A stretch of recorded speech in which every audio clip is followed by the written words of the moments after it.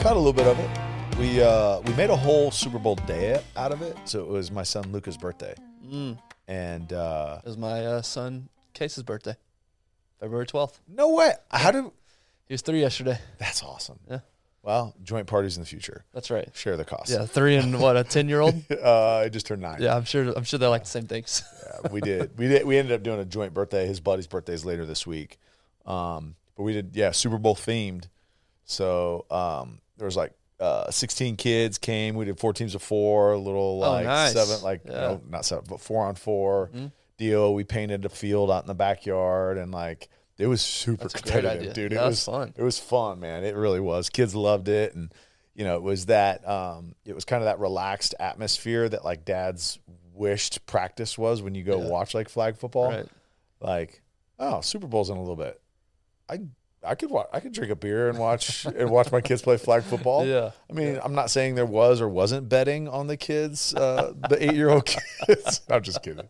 But no, it was fun, man. It was a great day, and then followed up by a phenomenal game. Yeah, it was a great game. Yeah. Yeah, did you see a record, speaking of betting, I think it was a record $16 billion bet on the game? I believe it. The fact that, you're going to bet on if Gronk makes a field goal or not. Yeah. Which totally Did he set make up. – did he – Bro, no. I So, missed no, that. but if you watch it, you couldn't tell if he made it or didn't make it. It looked like he made it. And when I watched it, I was like, wait a minute. And they're like, oh, no, didn't make it. I'm like, seems a little bit suspect and set up, but I mean, people are doing it, and we did a bunch of prop bets. There's another family that ended up staying at the house and watching, and so all the kids were in on it, and it was which song is Rihanna going to open with, and how long is the national anthem, which by the way was phenomenal. Yeah, Chris Stapleton. I saw the very first part of it and missed the rest, but I heard it was crushed it. Yeah, Crushed it. And then I missed all of Rihanna. I was putting the 3-year-old to bed. Yeah. So I missed all of her. Yeah. It was the internet broke for sure, trying to see if she was pregnant or not. And me being an ignorant guy, 100%, I'm like, well, she's not doing much. She's just kind of standing there. And my wife and her friend are like, I can't believe she did that. Pregnant, let alone breathe, the dancing that she did, that is super impressive. I'm like, yeah. I didn't even see her, so I don't even know how pregnant she looked or didn't. So a little bit. It was definitely noticeable. Right. She had this red outfit on, this tight shirt, and then she had this bigger jumpsuit over it. And then at one point she had an even bigger red jacket over that. But I mean, music was great. It's going to be hard for me to ever beat last year's with Dre, Throwback. Snoop, and Kendrick Lamar, and 50, and Yeah, I watched the first half, and then second half went, like I said, or during halftime went and put my son to bed.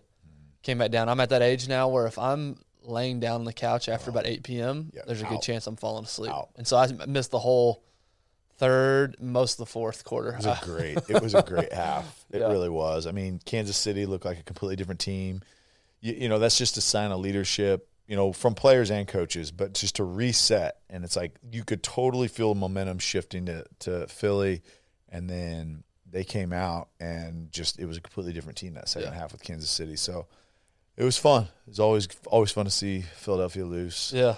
I mean, then you get to the end and there's, controversial call, and you hate when there's a call made that blatantly shouldn't have been made. Yeah.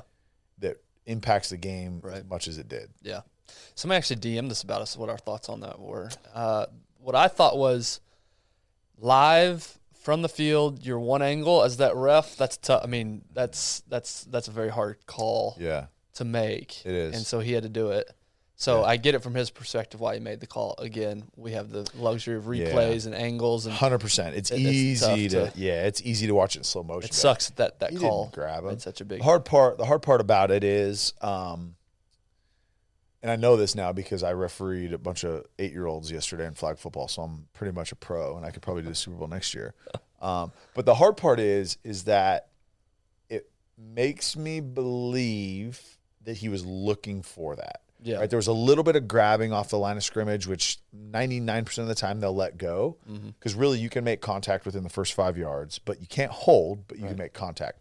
So there was a little bit of grabbing. He ran a little return route, like a return wheel route, And so when he grabbed him, I think his eyes were already drawn to him from the initial kind of contact.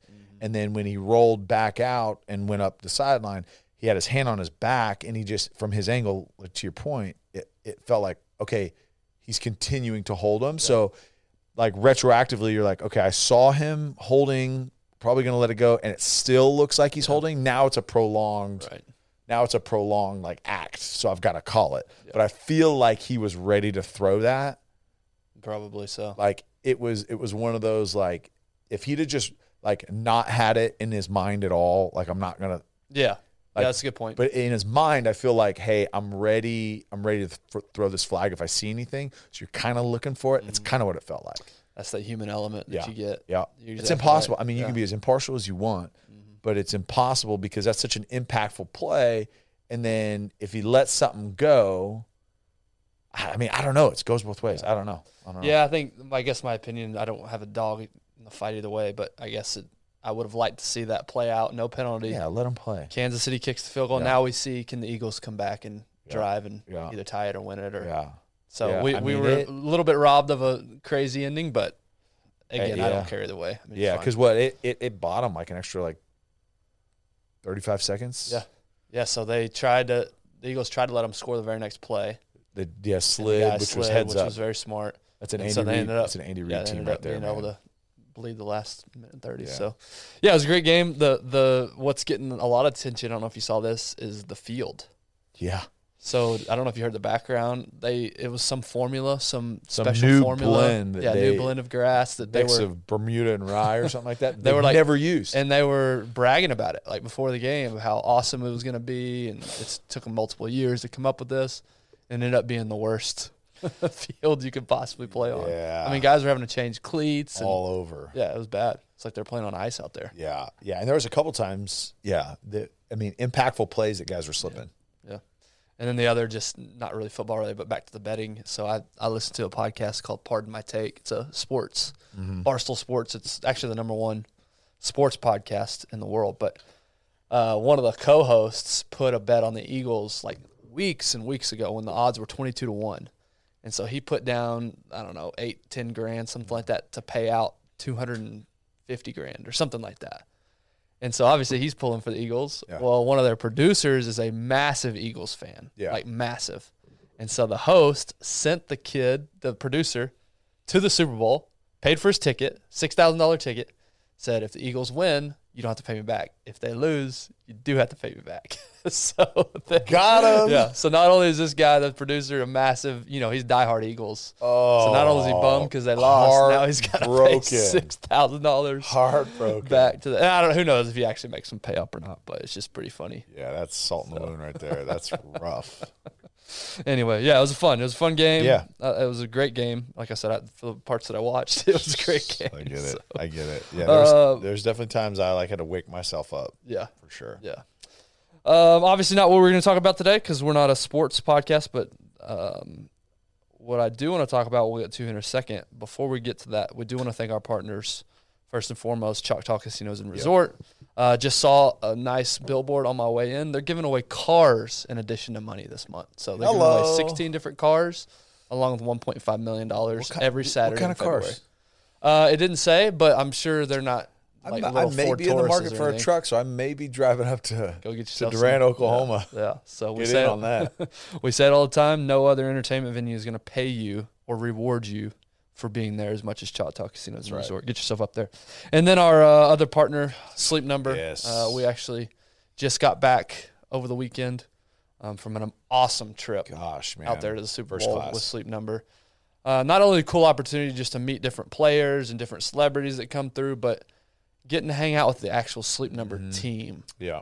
Everybody from literally the CEO who was there for a few days down to, the production guys. They are top-notch people. And that's where I, especially as I get older, especially as, time goes on, I think more about where I spend my money by the values of the company. Yes. And the people in the company. Yep. And, man, I tell you what, I wouldn't want to put my money for everything, all things sleep, and anybody else. No doubt. I mean, yes, the product's unbelievable, and what they're doing, the impact that they're making in just bettering lives across the board, unbelievable. But the mission behind them.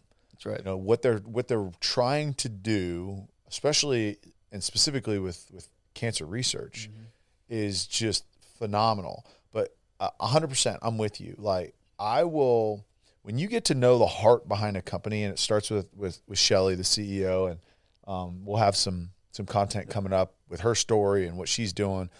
But I mean, there's very few CEOs of a caliber of company like that anybody that walks up, she is immediately like, we're best friends, and just warm and caring and just genuine. And so, I mean, you see that, and then you see it reflected in the people. And so anybody that's out there that is in any type of leadership position, whether you own a company, your partner's in a company, you're just in leadership, in a publicly traded company, within a school, it doesn't matter. Any leadership position, I'm telling you, people are watching, just like kids. People are watching on how you treat people, how you interact with people, the energy you bring, and it is blinding how apparent it is within the Sleep Number organization, just how much people love doing what they do. That's right. And not that it's not without challenges. The stress that some of that team was under, working with athletes. It's the worst job on earth. It's worse than herding cats. Yeah. I mean, again, and I can say this because I'm one of them and they're my guys, but it's insane. Like, getting them to show up when they're supposed to show up, how they're supposed to show up, and do what they've agreed to do. Yep. Oh, good luck. Yeah, just because you're paying them doesn't necessarily mean they're going to show up on time. Crazy. In a good mood. But again, the athletes were great. Yeah. And it's not that like the athletes weren't good, but there's just a different, and we always joke about Tyler time, right? I'm always like, well, I'm always a couple minutes behind, and a little bit athletes, it's just like, there's not that urgency. There's not that, it's like, it'll start when I get there. Yep. Because that's what people reinforce. Right. And not that anybody ever did that with me. It's just a normal bad habit for me. It's not like a learned bad habit. But the guys were great and gracious. I mean, loved spending time with DeMarcus Ware. Yep. I mean, his story is incredible. That was awesome. I mean, Gary V, getting a few minutes with him was epic. Really cool. So there's just Justin Jefferson. I mean, just a stud, man. Yeah. Austin Eckler is always, dude. Keep an eye on this dude. Austin Eckler is a beast, and because he's going to kill it on the football field, but he's going to kill it in whatever he does next. Yeah. And you can see him already thinking brand, 6 steps ahead. Opportunity. Yeah, brand opportunity. Where do I add value? Yeah, he'll say yes to anything, because not in a bad way, in a great way, because he wants to set up life after. So, I mean, we've got a lot of great content coming from the Super Bowl, a lot of great episodes coming up, and it's all thanks to Sleep Number. So go over to Sleep Number, check out their, either online or they've got retail stores all over the place. So check them out. All right, on to today's topic. So we started a series a couple weeks back, answering the question in a couple different ways: is the U.S. the greatest country in the world? And so, episode 1, we went over our education system, our experience with the education system, what the statistics say. Today, we're going to talk about marriages, divorce, and single-parent homes. And just like last time, I kind of want to start with some statistics to set the stage, and then maybe have a little conversation on top of that. So, marriage statistics. So it's 3 different sections: marriage, there's divorce, and there's children in single-parent households. So the marriage statistics. So in 1920, shortly after the First World War, there were 12 marriages annually for every 1,000 people in the U.S. Okay. In 1946, the year after the Second War ended, so over this time, the trend started to rise a little bit, more marriages per 1,000 people. Marriages reached a peak of 16.4 marriages per 1,000 people. So from 1920 at 12 to 1946 at 16.4. And then slowly, gradually, the marriage rates decline. So since 1972, more specifically, marriage rates in the U.S. have fallen by almost 50% and are currently today at the lowest point in recorded history at 6.5 marriages annually for every 1,000 people. And these are marriages. Let's clarify. These not are marriages. People are married. It Right. is marriages that actually take place. That's right. So from 12 in 1920 to our peak of 16 in 1946, now down to 6.5. And then in 1950, approximately 80% of households were made up of married couples.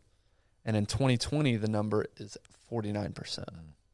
So 80%, 1950, 49% 3 years ago. And then over the period from 1990 to 2010, there was a decline in marriage rates in the majority of countries around the world. So not just the U.S., but the majority. Yeah, it's a global issue. Yeah. Global trend. All right. So what are the divorce statistics? So the U.S. stands out with consistently higher divorce rates. So this is divorces per 1,000 people. It consistently stands out with higher divorce rates more than any other country. However, as the average age of marriage, unmarried adults, and cohabitation has increased, divorce rates have been decreasing. So we outdo everybody in the world for divorces. It's been going down only because less people are getting married. Right, right. So the percentage of people that get divorced after they get married is still all-time highs. The actual numbers. But the actual divorce rate is going down just because we're not getting married at the same clip. 45% of marriages end in divorce in the U.S. For many people who marry between 20 and 25 years old, more than half of these marriages end in divorce. So if you're getting married in your young 20s, there's a greater than 50% chance you're going to end up in divorce. Jeez. And then the percentage increases to 25% for those who marry after, or decreases, sorry, the percentage decreases to 25% for those who marry after 25. So 20 to 25, you're a little over half. If you get married after that, the statistics cut in half of that to 25%.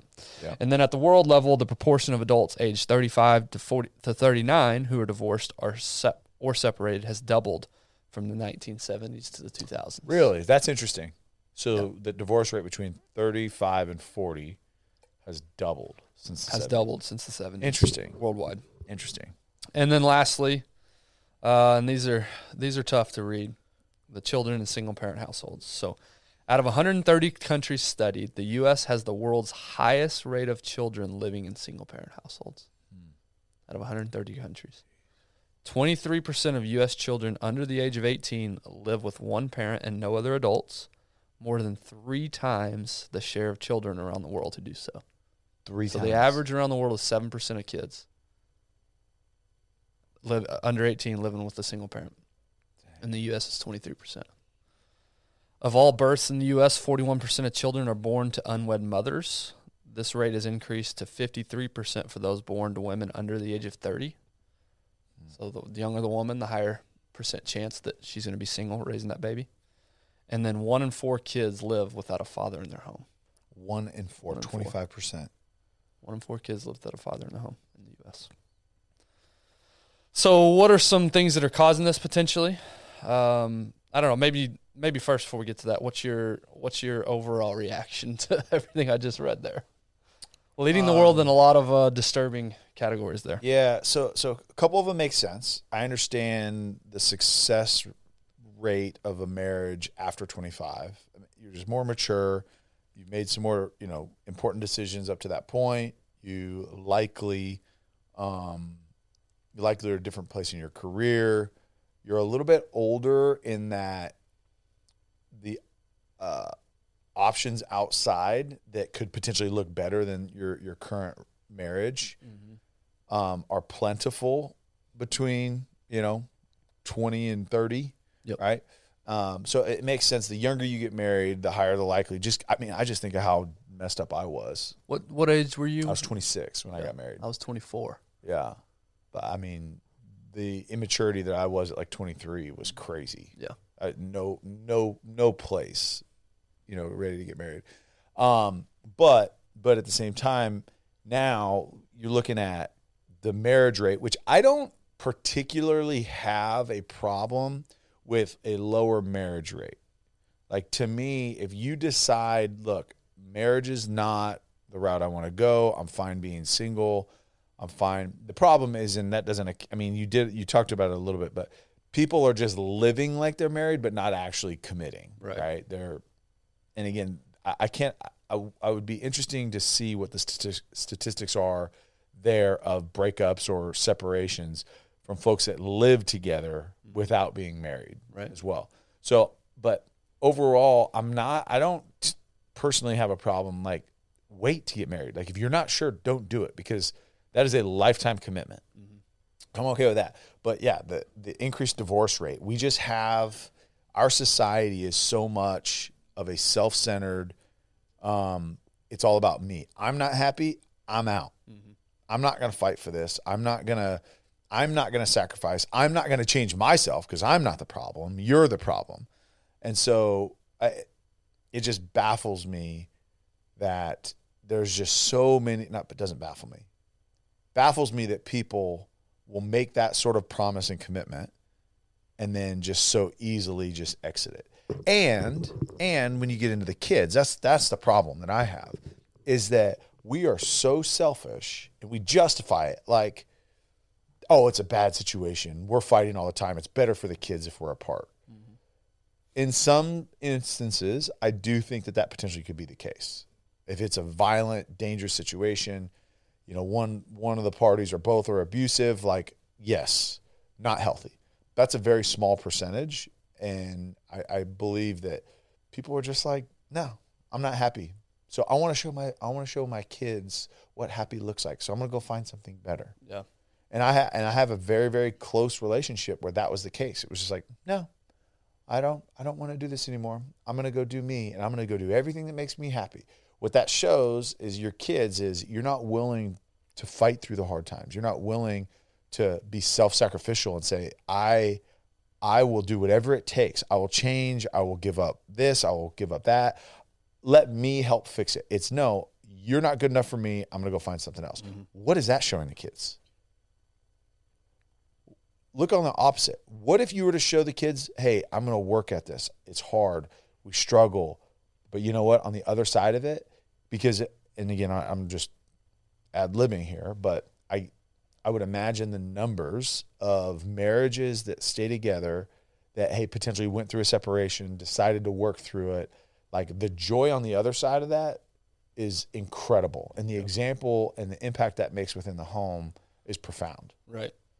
I just, those numbers just back up that the U.S., we just have a selfish mindset where it's, I'm going to get me, I'm going to be happy. It's too hard. I don't want to do it. Let's go find something better. Yeah, I didn't look up. I should have looked up what the different breakdown of the reasoning for the divorces are. I agree with you. I think getting older or waiting for an older age to get married, especially in current times, I think is probably the wise decision. In the 50s and 40s, you had to get married because you had to have that support system of each other to survive. Now it's very easy to survive as a single person. Yeah. You don't need the double income as much as you used to. Well, and look at the average age that kids now leave the home. It's like over 30. Yeah. So kids are staying home longer. And to your point, in the 50s and 60s, it was like, all right, you're 18, you're an adult. Yeah. Go. Well, and you were contributing to the family from an earlier age too. Yes. Darren grew up that way. He grew up working at the age of 12 to contribute. He was born in the 20s, so that's true. That's true. That's very true. Gosh, but he started working old jokes. He started working at 12 to contribute to the family. Yep. That's just how his family worked. Yep. But I agree that, man, there's a lot of reasons. There's a lot of factors of divorce that lead to divorce. For me, when I was 24, I didn't know what all was involved in being married. The school I went to, it's just what you do. Yeah. There's a saying for it. It's called ring by spring. And the idea is that you better find that wife, you better find that husband, but before you graduate, or else what are you going to do after that? You're going to go off into the world by yourself? That's crazy. So most people that I knew, we were all married in our early 20s. That was just culturally, that's just how it was. Yeah. But I didn't grasp the full weight of that decision. Yeah. Would I go back and change it? Absolutely not, because I'm going on my 11th year of marriage now. Yeah. Obviously, it worked out well for me. Yeah. But I can see why it doesn't in many cases. I'm to that age now where I am seeing people that I knew growing up starting to get divorced. Mm-hmm. And so I'm with you, waiting, understanding the full weight of that decision that you're making. Because when you're early, especially for me, I was 24, first year out of college. My wife was still in college, so we were still in the college town that I lived in. There's still a lot of distractions. Yeah. My buddies are all single at this time. That we're still in town. We're single. There's girls, obviously. There's a lot of distractions early on. And I've got to have a couple of friends that got caught up in that early on. And I used to think, oh, cheating on your wife, that's the worst thing you can do. How can anybody ever do that? Mm-hmm. I totally get it. Not that I've done that or that I've, even been Understand close the to temptation of it. but I certainly understand the temptation. Yeah. And so again, there's a lot of different Especially at things that age. Right. Right. You're young. Your lifestyle hasn't changed too much. Like, you don't have kids. You're not working a 9 to 5 necessarily. Like, not established. Kids aren't on, like, sports teams. Like, you don't have the kind of community pressure and stuff like that. I get it. Yep. I totally agree. Yeah. Totally agree. What carried us on early was the excitement of marriage. It's new. It's the honeymoon phase. Yep. And then you start having kids. You start getting older. You start getting now. So instead of the excitement and all the potential pitfalls of being young and dumb, now it's been replaced with we're just used to each other. Yeah. And now we're roommates. Yeah. And it's very easy to fall into that mentality of, well, we just live together and we have kids. And are we still really working on our marriage as much as we should? If I'm being critical of myself, no. I'm not doing things today that I did early on to get her to fall in love with me. No doubt. And so that's always a wake-up call in my mind. People say, continue to date your spouse. And I see what they mean because it's very easy 11 years in, 3 kids later, to just fall into the roommate mode. Yep. And I'll see her in the morning before I go to work for 2 minutes. Go to work all day, come home, we eat dinner, we get the kids taken care of, we put them down. I'm exhausted by 8 p.m. I go to bed at 9 o'clock. And did we ever really spend time together? Yeah. No. We're just, what's the phrase? Ships passing in the night. Yeah. And so I can see how you let that slide for year after year after year. By the time I look up, I'm 40. I don't even know who I'm married to anymore. Yep. Of course I'm going to get divorced. I'm not married to the same person. I've changed. She's changed. So I can very easily see how you slip it. And then to your point, and then you add the element of, well, I'm not happy anymore. And everything's about personal gratification, instant gratification. I want it now. And if I can have that anywhere I look, everywhere I turn, why would I stick to this loveless happiness, happylessness? That's not even a word. Emptiness. Why would I stick to that? Yeah. I'm going to go off and get mine. Yeah.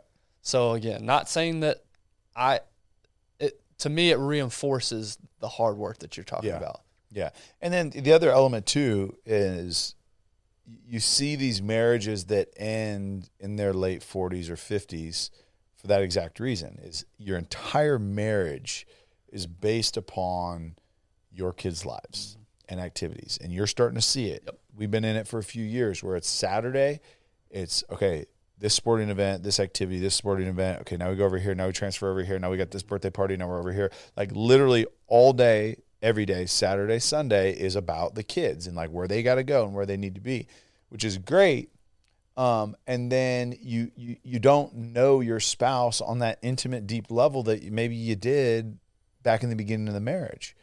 And so it is challenging. And then layer in like, well, it's not you, it's not me, it's you. Then there's the animosity. And then it's, all right, you know what? Let's just agree we're roommates. And for the kids' sake, let's just stay together until they leave. Until they leave, then we'll. Right. Where it's like, to me, that doesn't make any sense. So I'm just going to say, I'm going to be miserable for the next 10 years until our kids are out of the house. And then I'm going to be happy. Like, no. 2 decisions. Do you really, really want to be with this person?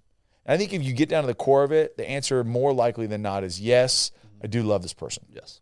I'm just miserable all the time. And I get it. Trust me, I get it.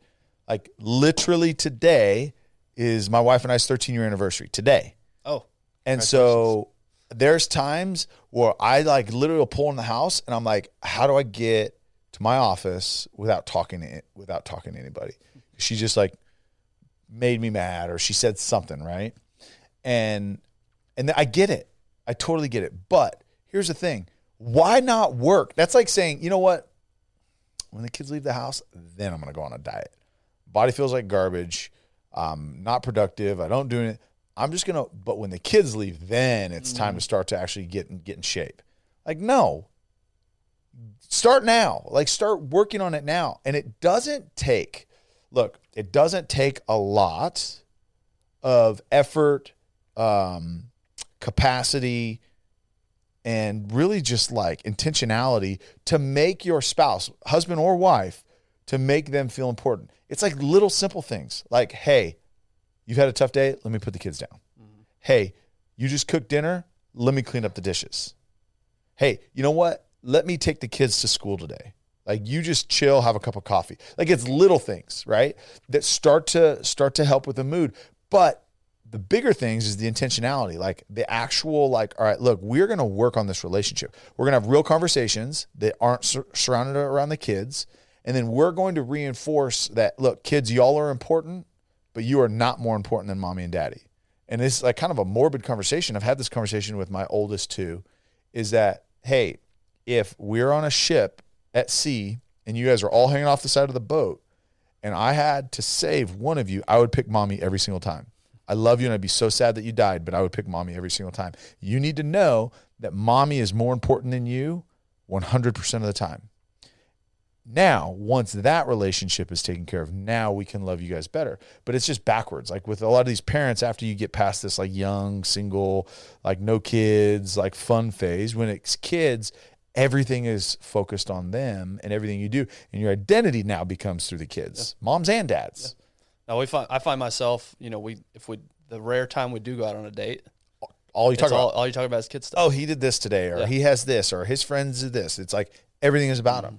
So you've got to be intentional. And my wife and I, it's been a little while since we've done it, but what we'll do is we make this like jar of popsicle sticks, and we'll do topics, just different conversation topics to talk through at dinner.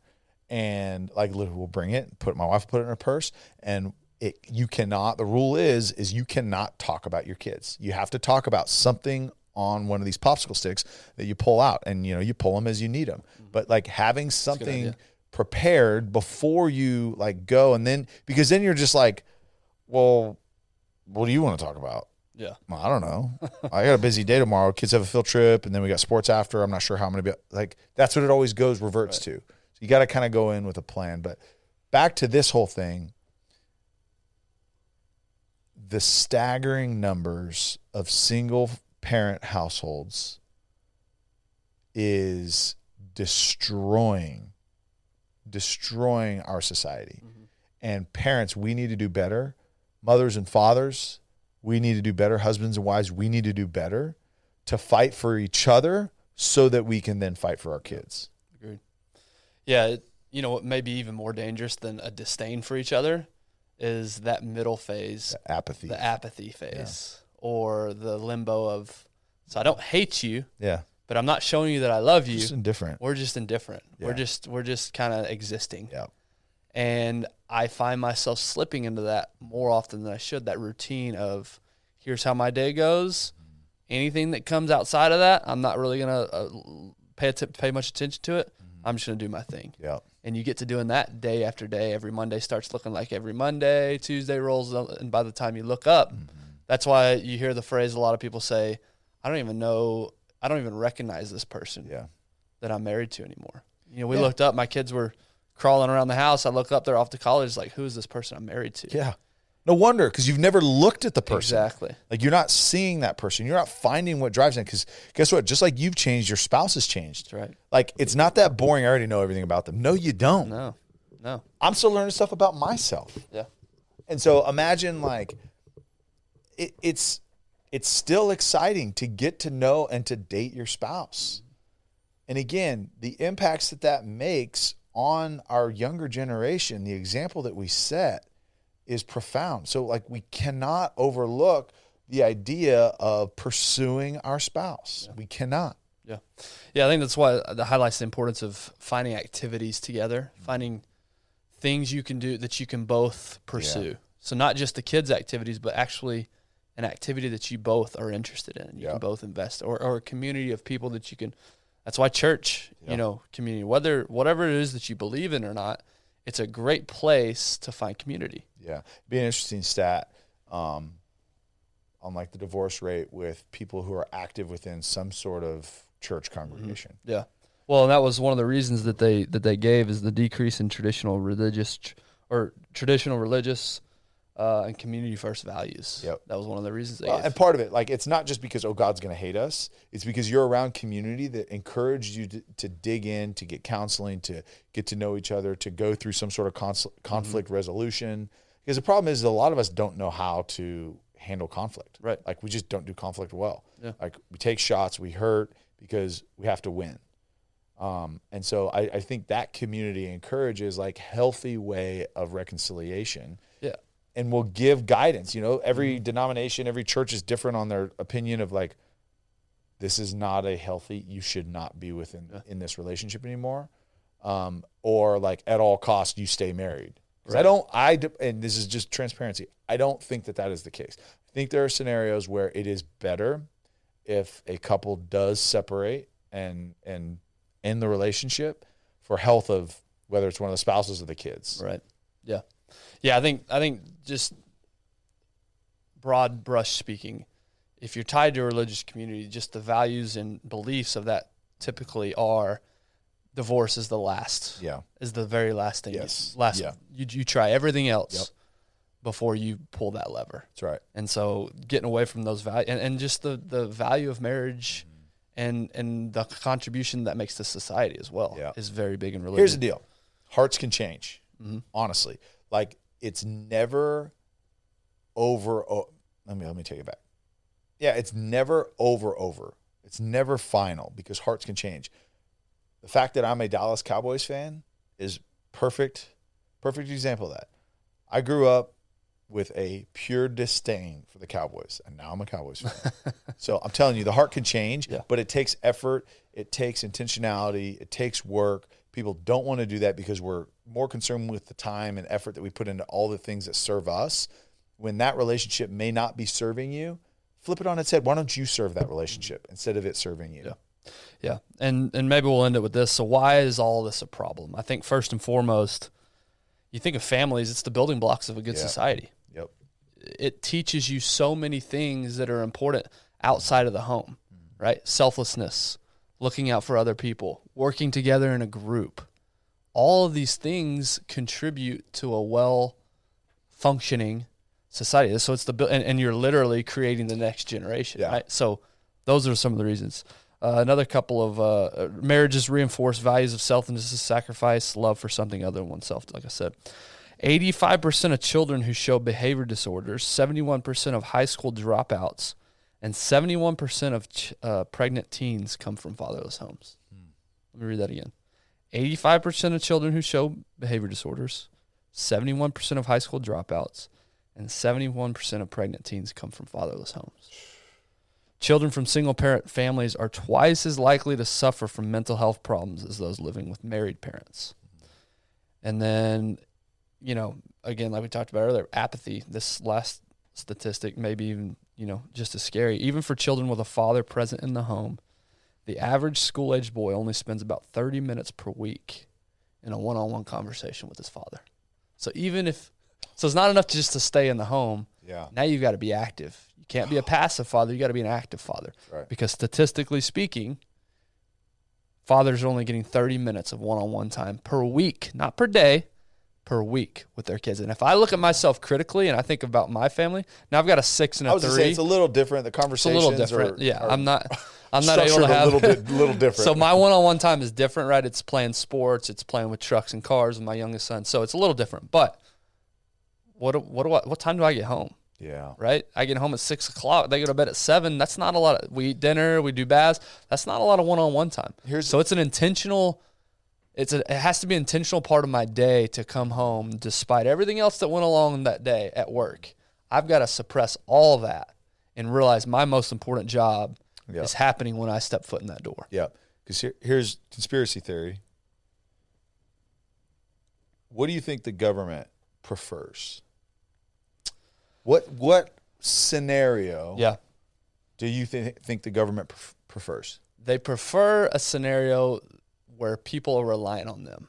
And how the details of that we can debate. Yeah. But it definitely benefits our leaders. Let's just go like if we're relying on them. Basic revenue for the government, right? Taxes. If you have split parent households, so raising a single parent, guess what? That parent's working in 1, 2, 3 jobs. Other parent working a job, as opposed to, and again, y'all can attack us in the comments, but the traditional home is where the wife will spend a lot of time raising the kids within the home. Okay, so more revenue. 2 is, do they want parents instilling values, teaching lessons, or do they want the government teaching those? Because if you're raised that you're going to take care of me, government, then I'm going to continue just to rely on you. So what do they want? Yep. They don't want parents raising kids. So if you look at it from that perspective, if you're not going to raise your kids, somebody will. Yep. And who do you want raising your kids? That's right. No. Yeah. No, society, government, teachers, they'd love to take that job from you. So it's imperative for us not only to stay together as a married couple, work on that, make sure that's a strong, solid relationship. Now that bleeds over into however many children you decide to have in that relationship. Yep. And so these statistics are all headed in the wrong direction, but we can reverse that by the way that we treat each other in our own homes. Yep. And by the way that we treat each other in our communities. So I would recommend, if you are married, that's, like you said earlier, that's the most important relationship you have, is that marriage. Yeah. Doing things, and I'm talking to myself, doing things to improve that relationship. Yeah. Then next, I'm going to look at my kids. How can I spend more than 30 minutes a week with my kids individually, not as a group? Yep. Not, we went and got ice cream. That's good enough. No. Yeah, I'm on my phone. I buy you ice cream. You're happy. I'm happy. Let's go. Because the reality is my 6-year-old and my 3-year-old are completely different people. Yep. They're different activities, different interests. Spending time one-on-one with my 6-year-old is going to look much different. So I've got to be intentional. Mm-hmm. I can't just lump them together and decide, oh, that's good enough. Yep. They've got to have their own individual. I've got to pour into them each individually. Yep. Get involved in a community group. Some sort of, whether, if you're not a religious person, what activities are your kids a part of? Get together with those parents. Yeah. For us, it is a religious thing. So the church community group that we're a part of, that's encouraging. That's people coming together, that all with similar values coming together. Yeah. So getting involved in that community, that's 3 layers right there. If you just did those 3 things. And look, it's not, even just find another couple, because so much we isolate. And guys, we're terrible at this. All we do is work and then, okay, family, and I'm exhausted. Find somebody else that you can have these healthy conversations, get healthy advice, get mentorship. Find another couple, maybe hopefully an older couple that has been through some things. They can speak some life, share some wisdom of things that they've learned along the way. Like, it's really important that you don't isolate, because when it's bad, what do we do? When it's bad inside the house, I don't want to talk to anybody. Right. I don't want to share with what I'm struggling with. I just want to isolate, keep it all, and then it does nothing to help anybody. So find a community. And look, we're not experts by any means. But if you are just looking for some resources, gosh, sorry, I'm a little foggy today. Resources, DM us. We're not experts. We've got a handful that we can share. We can point you in the right way. There's some great books out there. There's some great studies. There's just some great programs. Like, focus on the marriage. Like, the end result that we're trying to fix is we're trying to raise up a younger generation that loves each other, that is productive, that is healthy, but it starts with the marriage. Mm-hmm. If we can get that right, then we can be better parents to those kids. I love the point you made about the mentor couple. Mm-hmm. And again, my personal views on religion and things have changed over time, but we did just start going to a church and starting to get involved in an actual community there. But one of the things that sticks out to us is this particular class or this particular group. There's 5 older couples that lead the class, that are mentors in the class. So again, now I'm not just bouncing ideas off of people that are going through the same stuff, which is important. That's an important group to bounce stuff off of. Mm. I can now bounce stuff off of people that have been through it already. Yep. They've already come out on the other side. They have 25, 30-year marriages. Yep.